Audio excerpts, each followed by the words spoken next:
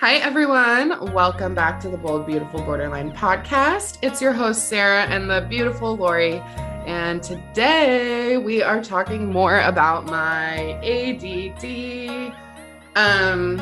But before we get into that, we have so many new Patreon folks to thank. We love you guys. You make this so possible for us. Thank you so much.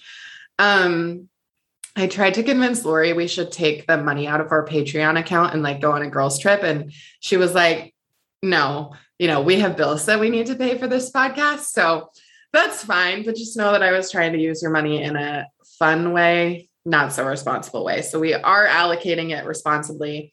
But we want to thank the following folks: Alana, Jessica, Candace, Chris, Jessica M, and Rachel. Thank you so much for being in our Patreon community. We love you guys. And again, you make this super possible for us. So, okay, without further ado, Lori, let's talk about my ADD. Okay, first of all, you really thought I was going to get an ADD diagnosis. Yeah, obviously. So, okay, here's the funny thing. And then I will reveal if I did or did not get an ADD diagnosis, but I really would not have known that I struggled so much with these things in a way that is not borderline specific if it wasn't for, one, my divorce, and two, my relationship with Lori. My divorce, after, removing Tori from my life and how much assistance she just inherently gave, one, because she has a kind of controlling tendency, but two, because it was easier for her to take on task completion things. So when she was missing, I was like, oh man, there's so much I can't easily do. And then my relationship with Lori, I think, has been chaotic at times because, she has this really skillful, beautiful ability to complete things on a really regimented timeline. And I do not. And we couldn't for a while kind of like get on the same page about things. And then when I was like, I think I have ADD, you've been able to relax a bit more and like give me more time and space. And I really appreciate that from you, because it's helped me kind of figure things out. But yeah, I have to say that our relationship has been really helpful in me being like, oh man, there's a deficit here, that's like really impacting my functional ability that I need to kind of figure out. So yeah, that's a good point, because I think honestly, some of the stigma about BPD is like oh, you're going to be unemployed. You're going to be like all over the place. You're going to be whatever. Whereas like, I don't think I think that's more stigma than it is reality for BPD. And yeah, like clearly I'm to be fair, I'm on the annoying end of organized. So like we're very, very different. And I think that like, yeah, we've been doing this for almost a year and a half now. A year and a half. Like it's crazy. We're still working on our relationship. Big time. But I do have to say, it feels like to me that it's in a good place. Totally. And you medicated on this ADD med is I know you're also doing work, but like this ADD med has changed our relationship for the better. I wish everyone could see my dance right now. You're doing a pretty sweet dance. No, dude, the ADD med, game changer. I can't even imagine what it would be like to be on a stimulant. That would just make my life so much easier too. Perhaps I will explore that because I'm having some side effects on the non-stim that I don't love, but yeah, our relationship really has helped me realize, okay, there is this kind of deficit. And you're right. Like I have been gainfully employed full-time since I was 17. I worked full-time my senior year swing shift. I went to college working full-time for, 7 years. Borderline maybe made those things harder, but like, I've never been fired. I've never had any negative employment review. Like I've never had an issue with my employment. Sure. Yeah, it makes things harder for sure, but everything in life is harder. Yeah.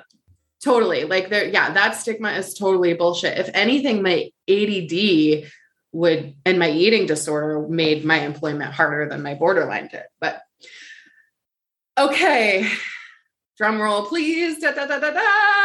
I got my psyche eval back. So I went through my 3 90-minute evaluations. My psychologist took like a week or 2 weeks to kind of like analyze the results and all of these things. And so 2 weeks ago, 2.5 weeks ago now, she sent me my evaluation before our review appointment. And so I knew my results before I went into the review appointment with her. And so I got a 10-page psych eval, which as a therapist, as someone who writes clinical evaluations, it was like so cool, but also so weird to read through. And I was getting really nervous as I was kind of reading through this evaluation, because what they do is they give like a referral reason, the background, blah, blah, blah, yada, yada. We don't have to go through that. And then the behavioral observations and mental status.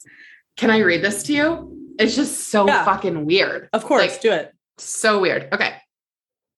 Miss Amundsen was oriented to time, place, and purpose of the assessment. She was neatly groomed. Her mood was neutral. She spoke clearly and logically. She demonstrated no gross impairment in thought process or psychomotor process. There were no indications of psychosis, mania, or hypomania. Suicidal ideation and homicidal ideation were also denied. The remote testing environment appeared free of distractions. No technical problems were noted. Sarah was engaged throughout the session. She was cooperative. She put forth her best effort at all tasks. She struggled throughout the testing process when she perceived herself to be doing poorly, often responding with tearfulness and self-criticism. She responded well when redirected to focus on the task rather than her performance.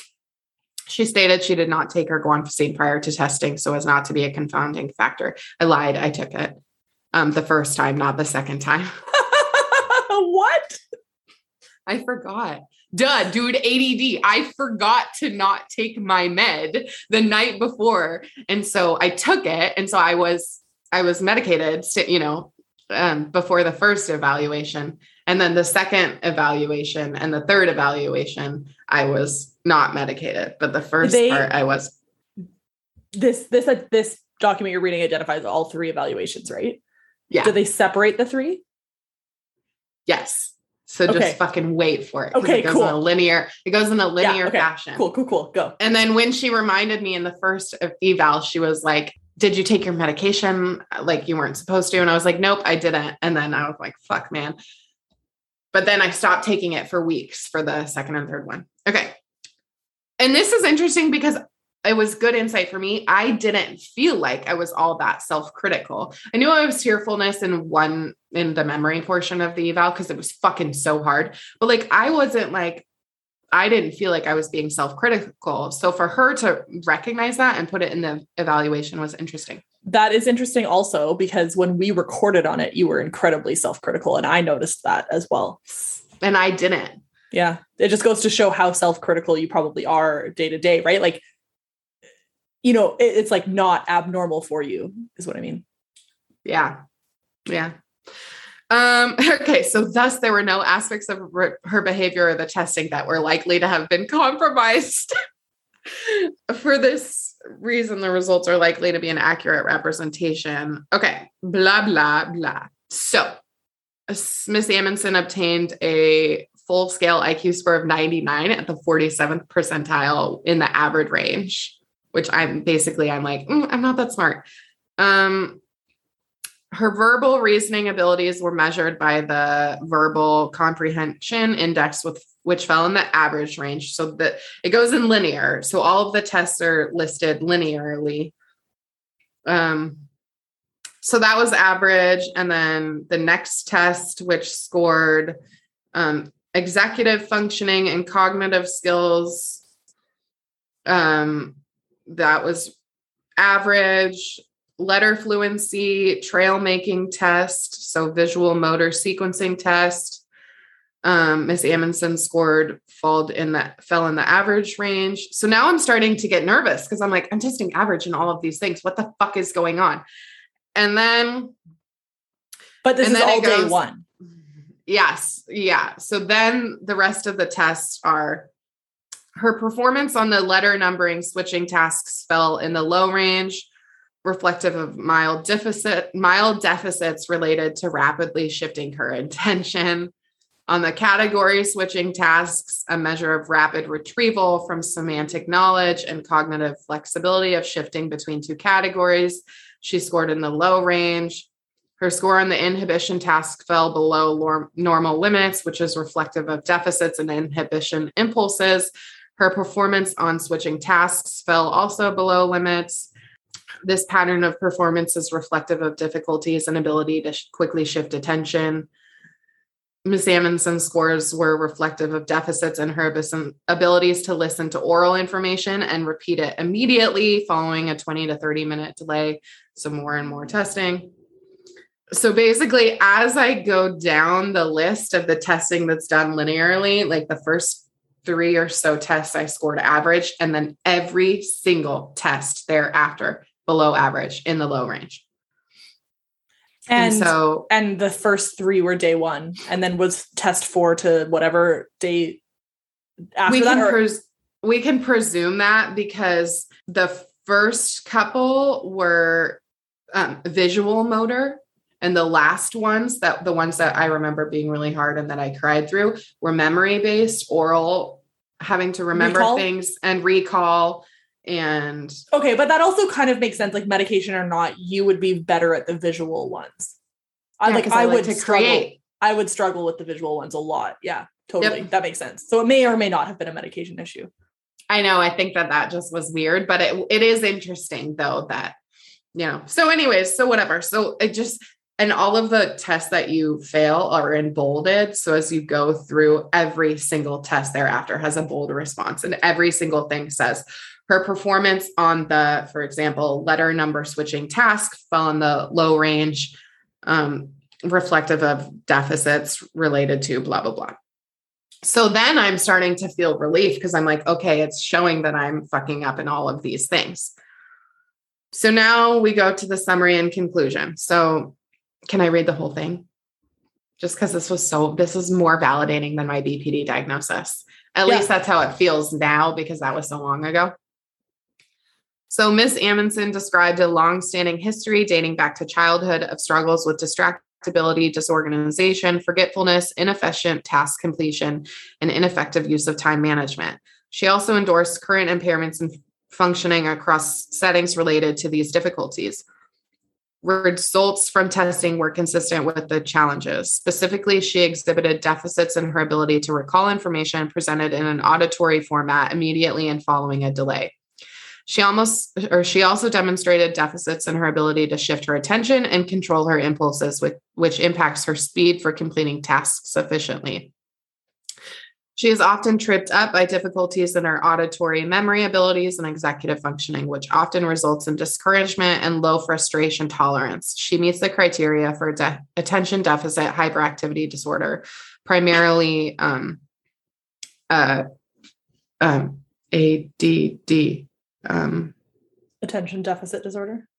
But now they call it ADHD. And so it's like the non-hyperactive version. Anyways, I can't remember what it's called. I was going to ask because I feel like you have said to me, or you've implied to me because of your use of ADD over ADHD, that you don't resonate with the hyperactivity issue. Mm-hmm. So, yeah. So does that feel invalidating to get the hyperactivity in that diagnosis?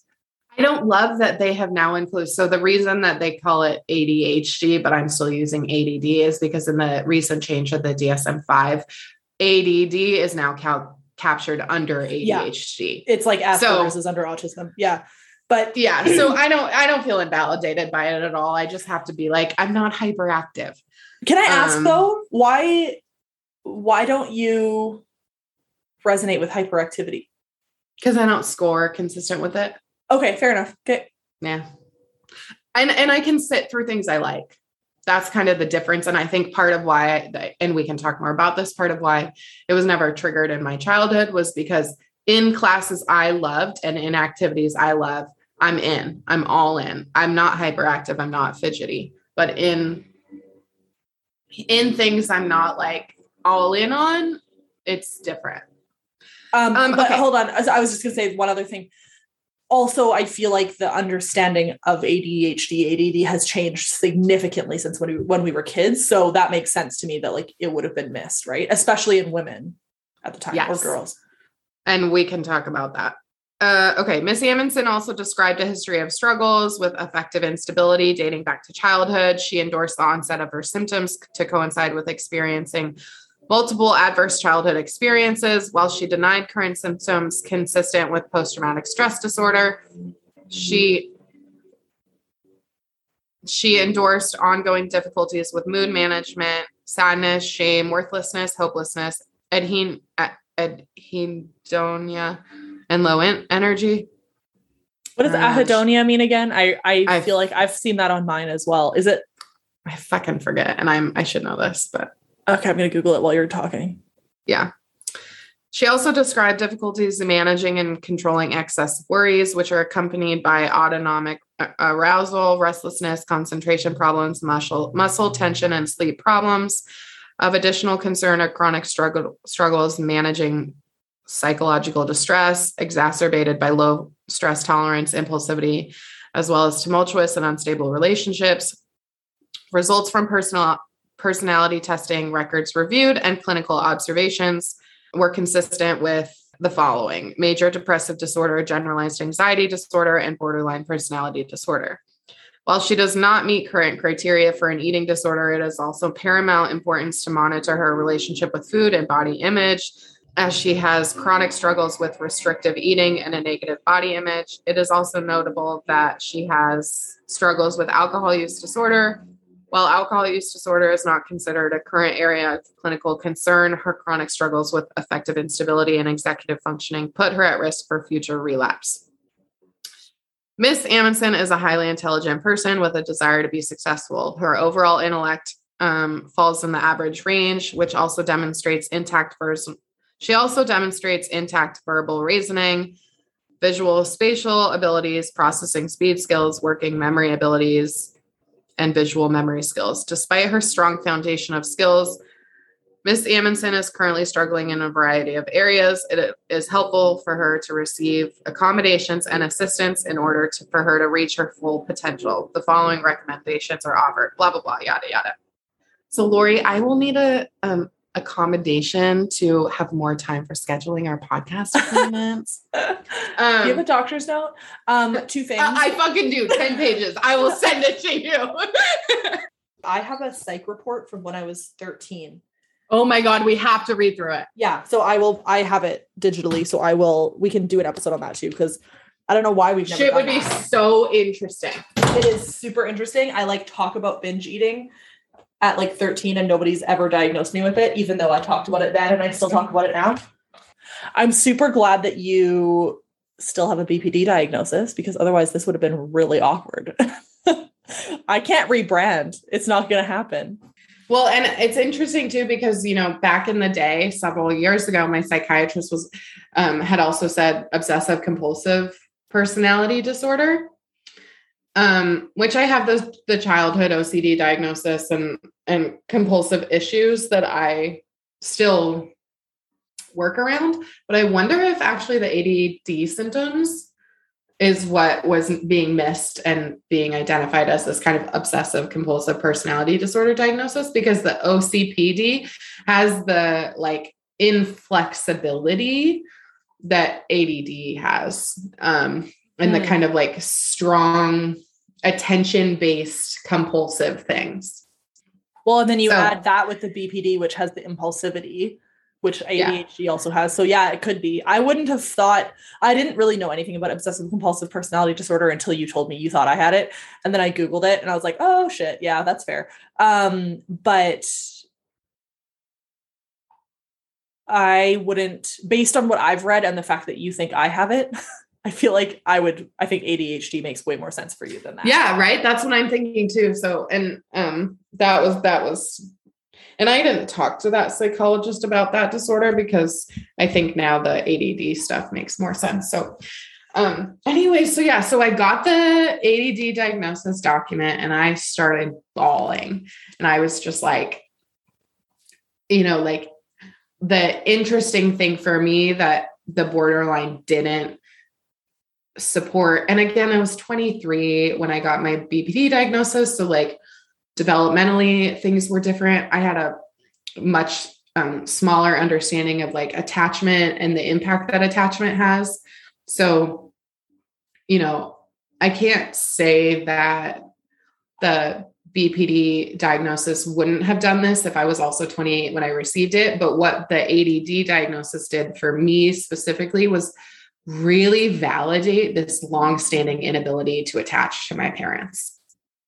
And I wasn't expecting that. I've always felt this huge missing piece between my parents and I, and like really felt like this black sheep, and I couldn't attach to them and I didn't understand. So I've had all this shame around it. And I'm feeling so much less shame about my inability to attach because the ADD diagnosis like shed so much light for me.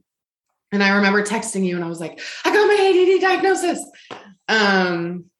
Like I felt so fucking validated. And of course, in classic borderline fashion, nobody was as excited about me as I was about my ADD diagnosis. But I was really excited for you, but I also like you were busy. But I was also like, yeah, duh. You know what I mean? Like, yeah, and I totally understand that that's not like, it's different to have it formalized, like somebody else telling you, but like, I think probably to a lot of people, it was like, yeah, I mean, I could have called that. Like, you know what I mean? So that's what's interesting though, is that not a single person in my entire life, Lori, until I said, oh, I took this adult ADHD inventory scale and I score off the charts. Not a single person in my whole life ever said, you have an issue with attention, I think. People threw out all of those diagnoses like, oh, you're bipolar and all of these things in my life. And nobody has ever said to me, you have an issue with attention. And part of the reason I've thought bipolar for you at times as well, because you have like, this is why I was curious about why you don't resonate with the term hyperactivity is sometimes I have felt like maybe you're like edging towards mania, which would be hyperactivity. So it's just really interesting to me that I've thought that in the past, but you don't resonate with it. Oh, well, fuck, Lori. We just changed the whole game. No. I'm just curious. It's just interesting because like what we see in ourselves is different in others, right? Especially like teachers, and you've gone to school for so long. Like, it's just interesting that nobody's ever thought this. I do like seriously wonder if it's like, oh, well, she already has personality disorder, so that's why she's like this, which is what kind of you thought initially, right? Like until you kind of realized that wasn't the case. And then also the gender issues with ADHD. Yeah, let's table the bipolar discussion for now, because that is just so overwhelming for me. I do become very hypomanic. It's true. Mm-hmm. But I think it's because of I don't meet the clinical definition of hypomania, which would result in a bipolar 2 disorder diagnosis, because I'd have to have at least 5 days of feeling energized on 3 hours or less of sleep. Yeah, so, I don't necessarily have, I've never actually like been like, oh, Sarah probably has like a bipolar diagnosis, but I've just, to me, you have had periods of like what I would call hyperactivity or mania, which is what's interesting that doesn't resonate with you. But anyways, we can table it. Well, I think ADD can still have symptoms of like, that's why I think they're calling ADD and ADHD just ADHD now, inattentive type versus attentive hyperactive type, just like Asperger's and autism. It's all just like a spectrum. So, but primarily I present as inattentive type, which is not hyperactive. And I don't experience like an inability to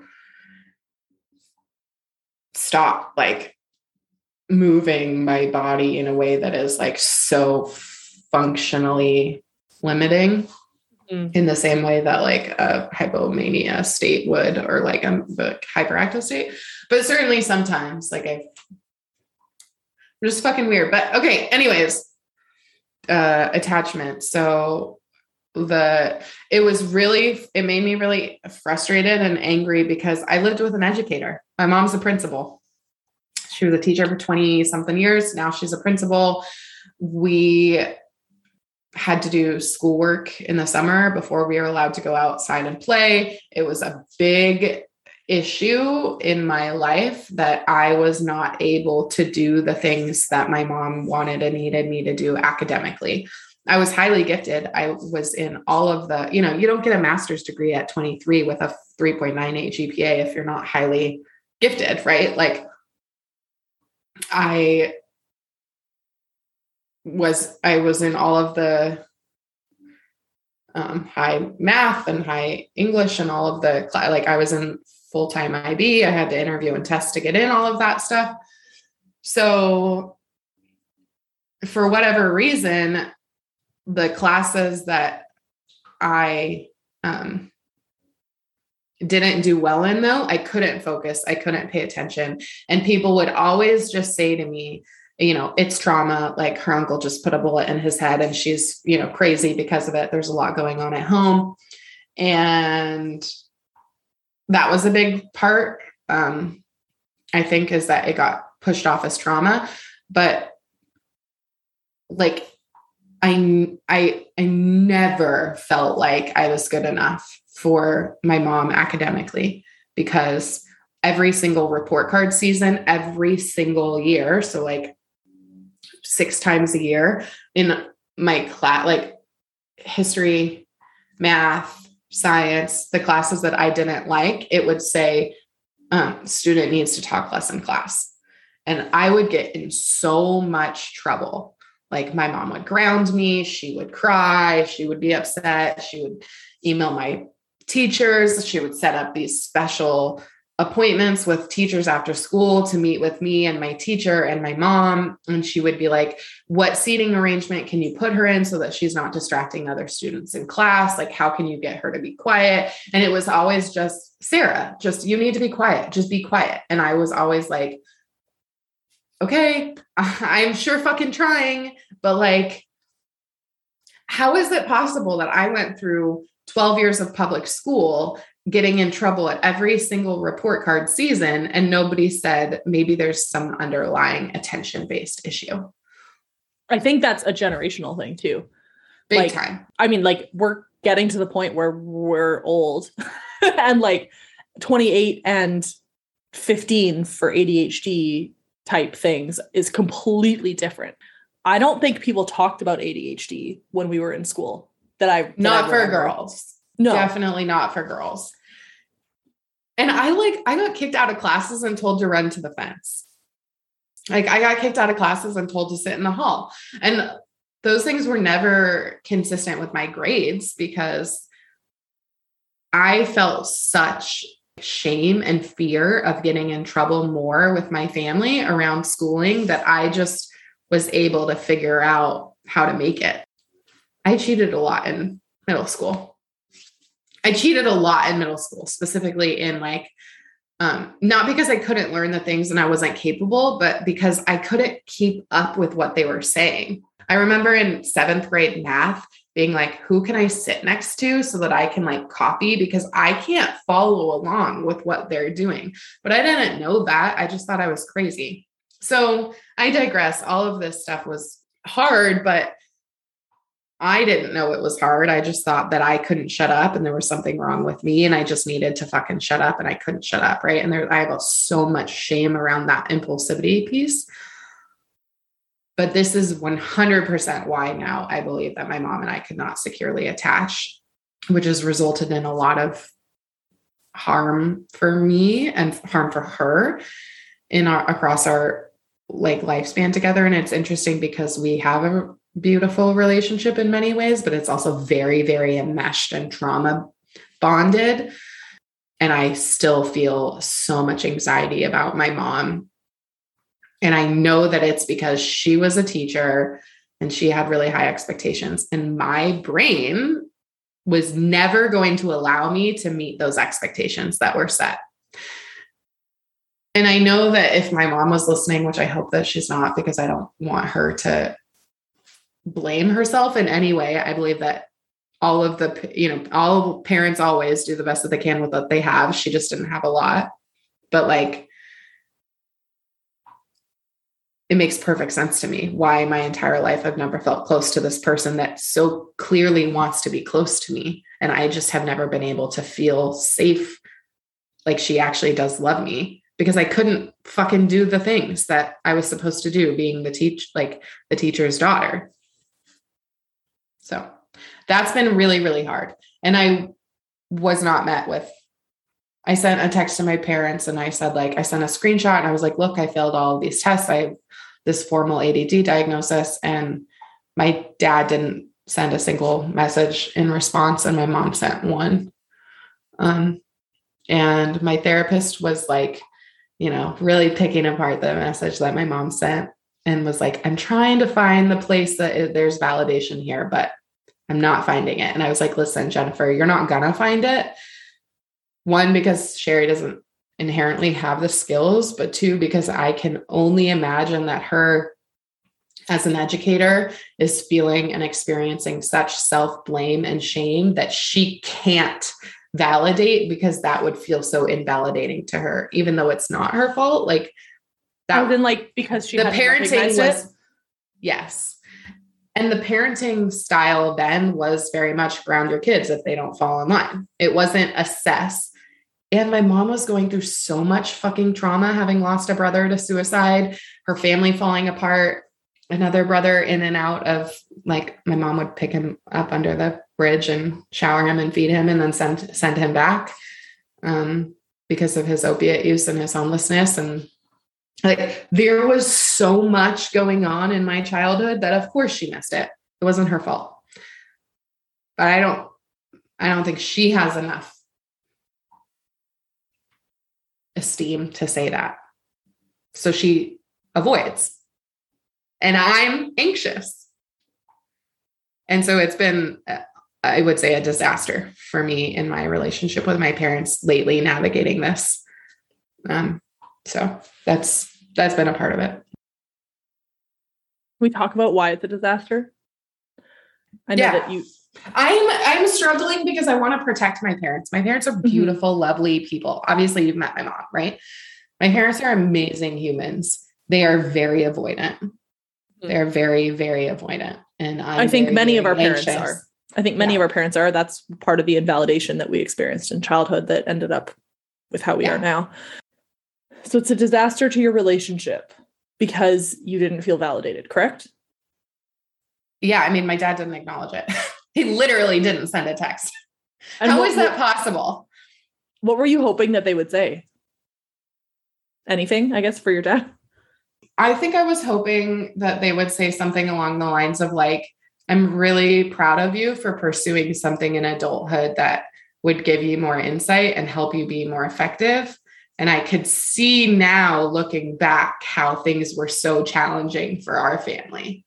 Like, you know, I was a bad kid. I was the scapegoat. My parents still talk to this day how it was a huge struggle to raise me. And, you know, my brother really got the short end of the stick because I was monopolizing everyone's time and with all of my problems and my issues. And I wish that they could say, I see now that it wasn't your fault, Sarah.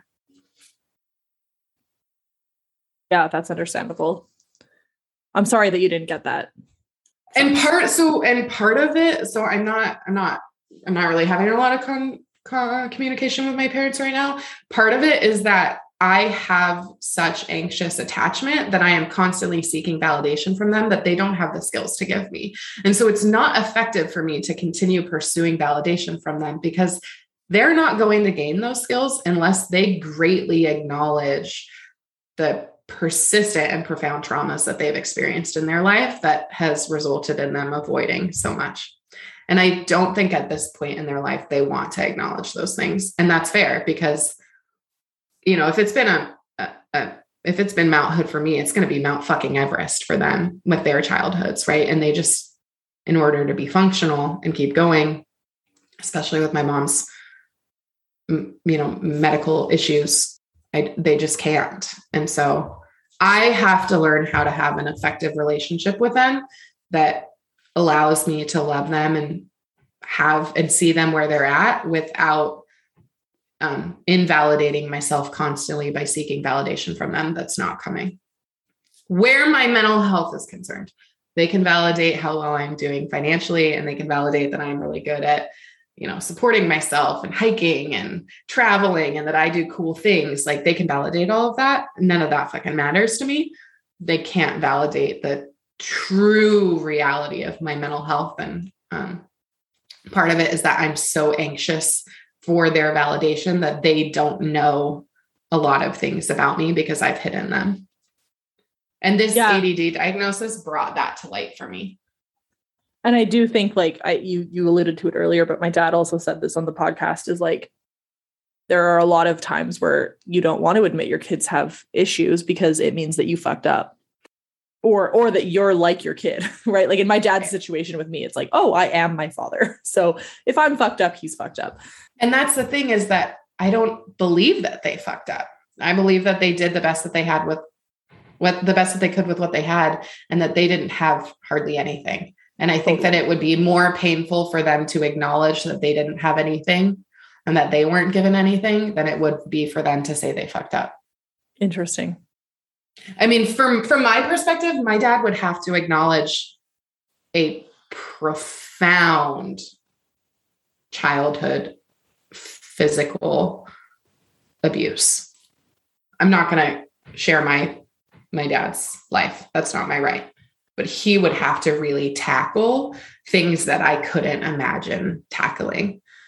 And he would have to begin to name the impact of having a wife who's dying. And he's not prepared to do that. You know, like all of those things would have to also happen in order for him to acknowledge who Adam and I are. He would have to acknowledge the impact of being the husband to the wife that lost 3 brothers to suicide. My dad had to go acknowledge the bodies sometimes because my mom couldn't, you know, like he's not going to do that. God bless him. Who would want to do that? It's not his fault. Yeah, totally. And he's a male who grew up in a generation where this wasn't talked about ever. And not that that's an excuse to not change, but like, you know, I think it's important to acknowledge that we talk now so openly about mental health, but like, my God, can you imagine if we were 30 years older than we are? Like we would be in a little shame spiral more than we already are in a little shame spiral all the time. And we would not be able to talk about it. And that's tragic. Yeah, it is tragic. And that is part of this ADD thing for me is like, now that I have named this thing and I have more insight and understanding, I am no longer willing to compromise myself and my esteem in order to seek a relationship with them that works for them. Right? Like I feel like I need to be met more halfway. And part of that means me not hiding anymore. Like if I've been unable to have an authentic relationship with them at times in my life, it's a huge part is my fault that I've been unwilling and unable to show them authentically who I am. And if I begin to show them authentically who I am, and they don't know how to navigate that, I'm not going to internalize that as more shame. And so right now that looks like less contact after this ADD diagnosis. I really hope, you know, soon and eventually it will look like more contact and me not anxiously seeking their validation. Totally. I hope that too.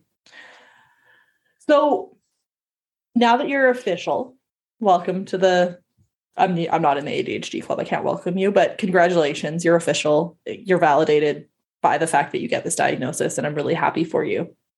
She's doing a little dance for those of you who can't see. That's the second dance this episode.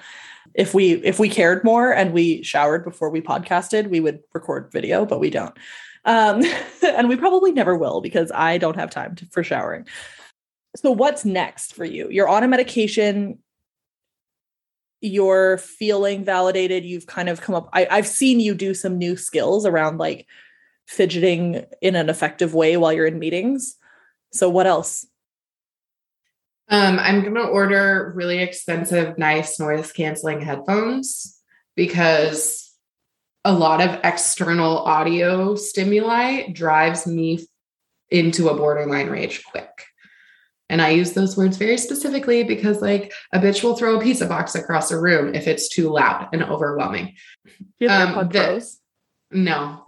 And those don't noise cancel enough for my dogs. Oh, they're amazing for me. I'm the same way. I wear them all day, even if I'm not listening to something, because I get so overstimulated by noise that it's just like the only way I can focus. Like if my AirPod Pros died tomorrow, I would have to buy new ones because I would be like, oh my God, I have to live in a world that has noise.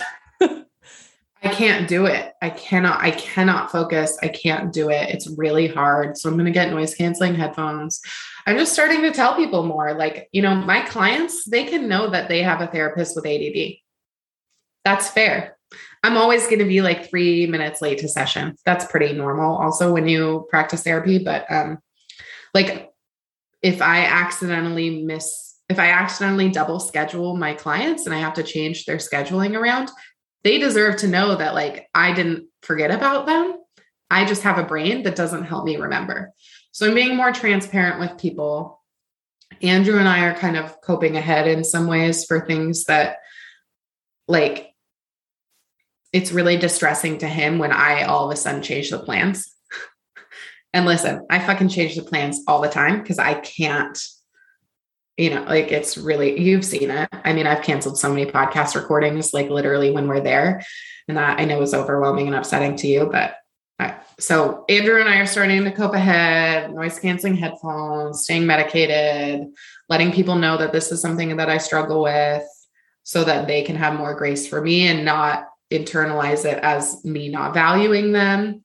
But then I think the biggest thing is just, this kind of like self-validation, radical acceptance, and attachment-based work. Like, even if I end up having a less close relationship with my family because of this, like if I'm honoring myself and no longer seeking this validation for things, like I wanted to call my mom and be like, I paid my rent on time. Like I was like, like I do that all the time. I call my mom or my dad about things that to them are like, why? I'm not going to congratulate you. You're 28. But it's like, it's a big deal, like it's a big deal to me that I do things on time. And I want someone to tell me good job. Well, they can't be enthusiastic about something that they don't understand. So like, I have to stop seeking anxious attachment, validating cycles. And that is helpful for me. I love diagnoses when they fit, like, oh, labels are bad, blah, blah, blah, blah, blah. That is just not the experience of so many people like us. And I'm just so happy for you that you got what you needed and you were able to go through that, what sounded like a freaking grueling process. I cannot even imagine. Like, I know how stressed you were about it. I know how sad, like not sad, but like stressed you were after the fact because it was so stressful and just like really tiring, man. I cannot imagine. I literally can't. But to know that you really did the due diligence to get like properly tested for something and to now have that on your record to be like, okay, look, like this is why I'm struggling. This is probably why I've been struggling for 28 years. And now I can do something about it. And like this medicine, Guanfacine. It's a non-stimulant. Like, I know it's not a perfect medication. No medication is perfect, but like, my God, you guys, listeners, this medication has changed me and Sarah's relationship because I have things to work on. And I actually was telling Sarah this not that long ago. At work, I've started noticing I have this, what I didn't realize was like a really great ability to multitask. And not everybody has that. And it took me a long time to realize like why I was so frustrated sometimes with people is because I was able to do like 4 things at once and other people can't. And so it takes them 4 times longer because they can't do them all at once. And I know that like, that's something that like Sarah and I differ on as well. So just like having the awareness of like, okay, it's ADHD. It's not Sarah just like not caring. Cause like sometimes that's how it comes off, right? Is like, well, for sure. Well, you could have told me 20 minutes before the podcast episode, so I could have gone out or done something. You know what I mean? So like, it's just been helpful for our relationship, and the medication has been helpful in terms of like your ability to not feel super overwhelmed about dates. Not that long ago, Sarah sent me dates for podcast recording before I had to send her dates. That is impressive. Like that has never happened. And I was so proud of you because I was like, holy shit, like, look at her go. She's nailing this. And I think just that awareness of like, it doesn't have to be a guilt thing for you to like not be able to do certain things. Cause now you're like, oh, it's literally brain chemistry. Yeah. I think my only regret is not knowing about it in my marriage. but water under the bridge. There's literally nothing I can do. I'm not getting back together with my ex-wife. So, no, and you had lots of problems that weren't ADHD related. For sure. I do wonder about, past relationships being really significantly impacted by this. But again, there's really nothing I can do now. So the best I can do is just move forward. I will say, I also have to acknowledge that for me, it's been helpful that you have kind of started to name your privilege a bit. I don't know what that, the privilege-based conversations look like in Canada, but in the workforce here in America, that's a big part of our culture, is that people are starting to say, oh yeah, this is something that I'm good at, and I have privilege here. And so because for me, it's just something I can't, there's so many things I can't control about myself that are very different than you. And I have privilege over you in other areas that you don't have privilege over. And I try really hard to validate that, but it's been very validating and helpful for me in our relationship that when you do acknowledge those kind of areas that you have inherent privilege compared to me, and it helps me feel safer in our relationship to just be myself. So I think this was big for us. So awesome. I will give you the final word on Sarah's conclusion of the ADHD diagnosis for now. I'm sure we'll be talking more about treatment later, but floor's yours. Yeah. I don't have one. I don't have one. I do feel anxious about the hypomania comment that you made. It makes me feel really shameful and guilty, even though I know that wasn't what you intended. And that my feelings have nothing to do with your behavior. I get to own them, but that's all that internalized, she's too much. She's too big. She's too. Oh, no. No. Can I clarify my statement there? For sure. it was not that she's too much, she's too big at all. The reason that it was interesting to me, I mean, I'm also too much and too big. We're all that. That's what BPD is, right? That's what makes us amazing, cool, giant people in this world. But what I've noticed in you, and I'm not a clinician and I don't assess you, obviously, but just in our relationship, is periods of really, really productive, and then periods of depression, and then periods of really, really productive, and then periods of depression, which they seem to be approximately 2 weeks long at a lot of times, which is interesting because that's really the bipolar kind of trajectory. And so that's the only reason that I asked, is because I have seen at least what, from my outsider perspective, looks like at least hyper productivity in spans of time. So it's not hyperactive in annoyance. It's just hyper productive in certain spans of time, if that makes sense. Yeah.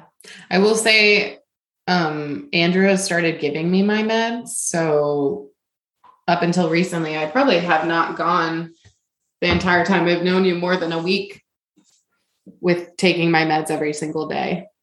And then my alcohol use. So that fluctuates so much that I think that hypomania was probably more related to those things, but totally. And you also have a lot of shit going on in your life where your mood is going to shift. And then even I do it. I can have a couple of weeks where I'm go. I've got everything organized. I'm ahead of schedule. And then I can have a couple of weeks where, or maybe it's not a couple of weeks for me, but at least 4 or 5 days of can't do anything, can't get out of just can't function in the way that I normally function. So it's not a criticism at all. It's just an observation. Oh no, I know. Yeah, no, yeah. I know it's not a criticism, but you know how it is. We're all programmed to internalize all of this as shame and being so othered. And 20% of people with borderline also experience bipolar disorder. So 1 in 5. Well, and that's something that we haven't explored enough, to be honest, is because it's so commonly misdiagnosed. Whereas we don't really often talk about the comorbid conditions, but just congratulations. Long story short, I'm really happy that you got the diagnosis and that it feels right and validating for you, because that's the best kind of diagnosis. It is. It is. Hi, friends. Thank you so much for listening to this episode of the Bold, Beautiful Borderline podcast. Lori and I are so grateful that you're here with us on this journey, and we can't wait to dive into more topics in the future with you, all about borderline, and even have some more fun and exciting guests to join us on the podcast. If you really enjoyed this episode, we would love if you would rate, review, and subscribe to the podcast wherever you listen. We would also love to see you interact with us on social media and on our Patreon page. The links to that are included in the show notes, so check us out there. We would be incredibly honored to get to know you all as you get to know us and our recovery stories. We love you, and we'll see you next time.